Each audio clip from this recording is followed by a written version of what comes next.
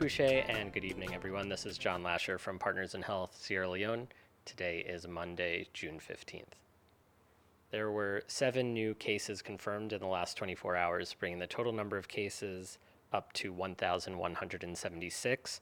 Of those 1,176, 37 cases are centered around Kono District right now. And to give us updates from Kono, our Director of Operations, Amadou Berry, is going to walk us through some of the steps PIH has taken to prepare the district for these additional cases and some of the work that's ongoing both at Koidu Government Hospital and at the Community Care Center that recently opened for asymptomatic and mildly symptomatic COVID-19 patients. Hi, Amadou. Hi, John. How are you? I'm doing well. How are you? I am doing fine. The last I saw, there were 37 confirmed cases in Kono. So can you just update us about the first cases in Kono and what you've been working on? Yes. So our first index case is a nurse assigned to the emergency unit at Koidu Government Hospital. So after that, most of the nurses and CHOs that were working at the emergency units were quarantined, and in that quarantine, we were able to have many of the nurses and CHOs positive, and also the index case for Wellbody also is a lab technician, and tested positive, and is in the CCC currently. What's the CCC? So the other cases also, the other initial cases that we had were cases that came in from Ivory Coast through the borders of Guinea and Kombayende. So they were quarantined in Kombayende, and out of those cases, the husband, the wife, and one of their child were positive. So those were like the first cases that we have in Kono. The first case was at Koidu Government Hospital from the emergency department. So what happened at KGH? So after the index case, the emergency unit was closed, and all the nurses and CHOs in that department were isolated in one hotel, the Dambe Leisure Lodge, and others were also isolated or quarantined in Saleh District in one of PIH's guest houses. So we asked all our experts in that guest house to move out, and all the other workers of KG, the other clinicians at KGH were also isolated in that house. So that's the first response that we did, and also the DOC provided a quarantine center at the average guest house, which we had around 34 people quarantined. So that's the first quarantine home that was funded by the DOC. So the one at Dambe Leisure Lodge was provided by the DOC, but us, PIH, were providing 3 meals a day for all the health workers that were quarantined in the guest house and also at the Saleh District guest house. Okay, and so the DEOC, that's the District Emergency Operations Center, right? And what actually what's happening at the DEOC, and what's PIH's role there? So the DEOC is a coordinating body in the district, and they report directly to the EOC in Freetown. So the DOC have representatives from all partners in the district, and they have all the pillars, the different pillars in the emergency response, like the surveillance, the nutrition pillar, the lab pillar, all those are represented together with partner organizations. So PIH is represented there. We are going to the DOC meetings every day, 5 to 6, and also we have the emergency response center, which we have the Tally Center, where you have the information with regards the COVID response in the district. after these first cases, a community care center was set up, right? Can you talk about the community care center? Yes. So before the emergence of the DOC, so PIH, based on our experience during Ebola, we thought it wise that we need a community care center to have patients that are like asymptomatic or patients with mild cases. So we pushed that through the leadership of the districts, and until after everybody was saying when they established the DOC and have the coordinator, then it will be like their first responsibility to secure a space for the CCC.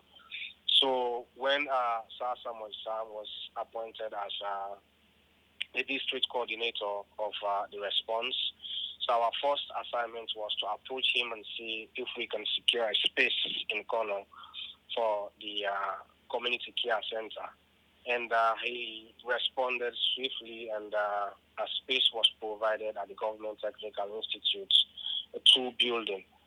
So PIH, we did renovation in that building to house a male, female ward, pediatric ward, and a recovery ward. So we did the construction, we installed lights and running water, and did a perimeter fencing. So at least the patients will not have like access outside, and the outside people will not have access to the community care center. So the CCC was completed. The day that we finished the completion, and that first day we had 5 patients that came into the community care center, because the treatment center at Kwedu Government Hospital was already full, so they have to send patients to the community care center.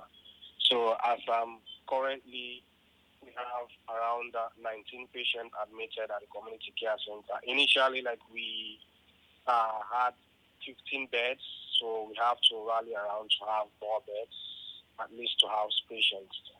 And currently, the first space that we created is already full, and we are planning like to do an extension, because it's like a two building school, and we want to also use the second wing to host positive cases that are asymptomatic or mild cases. What's going to happen now that cases are increasing in Kono? Are beds still full, or like what are you going to do to increase bed capacity?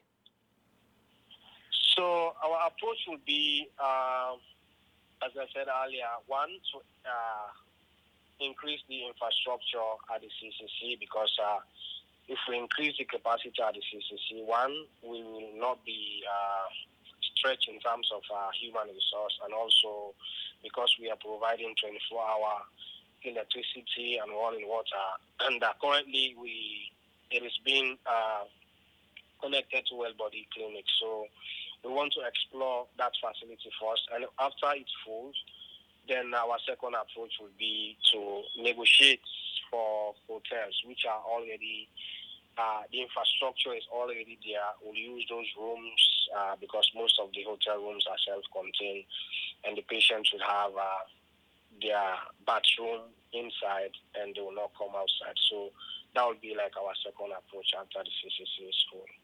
And is the at the community care center. So I would say the social mobilization is going out, but the acceptance is really challenging. People don't want to accept that corona is there and it's real, because some of the positive cases that you see, they are healthy and that they are strong. So when you tell them that they are positive, it's hard for them like to accept, but we are getting there. Mm-hmm. What's the feeling like right now in Kono with more cases? So panic is there. People are panic, and but one thing that I'm happy about is the health system is stable, because even as of today, people are still going to the Well-Body Clinic. They are still going to KGH, although the number has reduced drastically, but people are still showing up in the health facilities. But in terms of the response in general, I think with the people in Kono seeing the cases going up every day, it's raising some panic around the town, and the acceptance is not there. Some people are saying like it's a way of making money, or the same scenario that was happening in Ebola. So, Is there anything else happening in Kono that you wanted to update people on?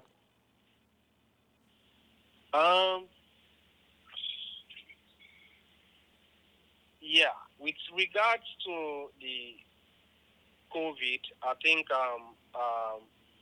the DOC is working towards like having more partners on board, and making having like the powerman chiefs. They've also like rejuvenated like their bylaws, and with regards face masks and other stuff. So I think the social mobilization or the communication from the powerman chiefs is really great, and they are like really on top of situation, and they are communicating to their people in terms of acceptance. Amidou, thank you for everything you're doing. Thank you, John, and thank you, everyone. Okay. Talk to you soon. All right.